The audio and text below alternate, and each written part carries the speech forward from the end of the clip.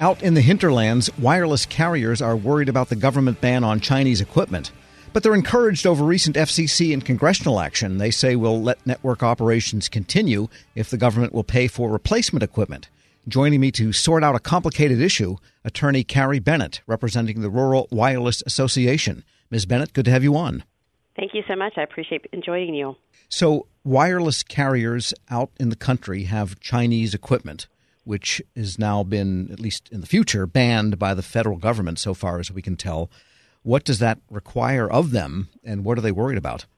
The rural carriers primarily are subsidized. They're known as eligible telecommunications carriers under the FCC's rules, and the FCC has adopted an order to prevent the funding that went to these eligible telecommunications carriers from being used to pay Huawei or ZTE to operate or maintain their existing networks. So the FCC has said you can't use that money anymore, and these carriers don't have enough subscribers to support the network on their own.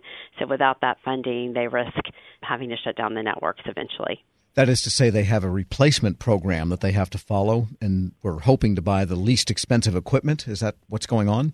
Well, there's not a replacement program in effect. The FCC has said that they don't have to replace the equipment. They just can't use their subsidies that they receive from the FCC through the Universal Service Program to continue to operate and maintain them.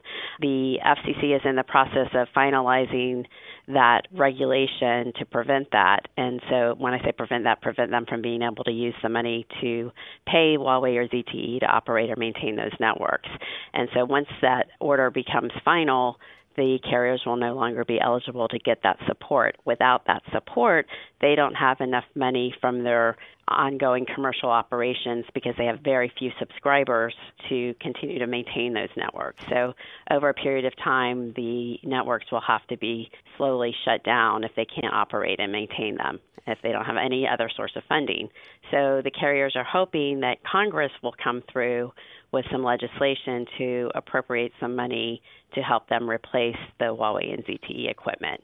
And to date, the House has passed legislation that would allocate $1 billion to help these companies across the country who have deployed this equipment, and we're just waiting for the Senate to also approve that. We thought it was going to be approved in December. We were very close, but Senator Mike Lee from Utah held it up, and we're waiting for the Senate side to work through that. And the rationale behind Senator Lee holding it up is that he didn't want the money coming directly out of the Treasury. Right. So we're hoping that the Senate and the House will resolve that and come up with the funding. Once the money is there, the carriers can start looking to replace the networks and keep everything up and running. And we're not even talking about 5G and future networking. This is just the established base of 4G, LTE, and 3G, I guess, networks that are out there in the country. Yes, it's 3G networks and LTE networks. There are still some 2G networks out there, believe it or not, but I don't believe those are using Huawei or ZTE equipment. Well, it sounds only fair because, in a way, Congress and the administration changed the ground rules that the rural wireless operators were operating under. Would that be a fair way to characterize it? That's a very fair way to characterize it, and I think that folks in Congress and at the FCC both understand that. They're just trying to understand how they deal with it and deal with it in a proper sequence. And I think the concern that RWA members have is that the FCC may have gotten out ahead of itself by ordering that about to be ordering that the maintenance and operation can no longer be a function of what we use Universal Service Support money for. So if the FCC would slow down a little bit and let Congress catch up with the appropriation of the money for the replacement, I think we'd all be in a much better position. And you have to remember, this is about securing the supply chain and national security issues. So it's not going to help us if some people are replacing equipment and others aren't. We're speaking with attorney Carrie Bennett, who is general counsel of the Rural Wireless Association. And what about interoperability with the existing city networks that are dominated by the large carriers, the AT&Ts and Sprints and Verizons? Is there an issue there with the equipment in one place versus the equipment in another? Well, all of those carriers that you mentioned have roaming agreements with the small carriers, and so they do, to some degree, have their subscribers. If you're one of the top 4 nationwide carrier subscribers and you're in the rural markets, you would be roaming on their networks that have this equipment, yes.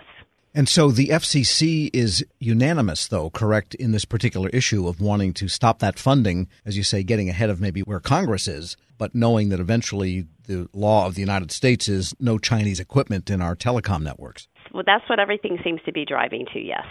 Now, there's a further notice of proposed rulemaking that the FCC has out seeking comment on to expand whether they have the authority to regulate the removal of equipment beyond just their universal service ETCs that they are currently looking at. So they're trying to determine if they have authority to have it completely removed regardless of whether you accept the universal service support as a subsidy. Because even with the roaming agreements, you still have to have those networks up and running. And would it be fair to say that if they don't get funding or if they can't afford to keep it going, eventually, piece by piece, the wireless networks would eventually stop just because of the normal maintenance that's not being done? Yes, and also just not having enough money to keep everything up and running. So turning down cell sites that are maybe have fewer people using them and just trying to conserve cash that you have that's your own cash, not the universal service support. So just trying to work that through. Sounds like this is as much a national security issue as a convenience issue because first responders and even sometimes other elements of the government use and require wireless service in the hinterlands. And so that would have to be there for those purposes. Yes, it's definitely a public safety issue and a first responder issue, and they all use those networks when emergencies come up in those areas, whether it's a automobile accident, God forbid, a plane crash or anything that's taking place, oil rigs blowing up, that sort of thing. So anything out in rural America where you would have the need for critical infrastructure. And tell us a little bit more about the Wireless Association and the types of companies that are members, because I don't think everyone's all that familiar with it. The Rural Wireless Association is a trade association that's been around for about 15 years. It represents the interest of rural wireless carriers who are serving rural America. These are primarily companies that serve less than 100,000 subscribers. A lot of them serve less than 10,000 subscribers in communities all across the country. Carrie Bennett is General Counsel of the Rural Wireless Association. Thanks so much for joining me. Thank you, Tom. I appreciate it. We'll post this interview along with a link to more information at federalnewsnetwork.com/Federal Drive. Subscribe to the Federal Drive at Apple Podcasts or Podcast One. Grab a 30-day free trial of Live by Live Plus, and you'll get unlimited skips, commercial-free music, and all of the podcasts and live streaming events you can handle. Visit livexlive.com/podcast1 to learn more and start your free trial.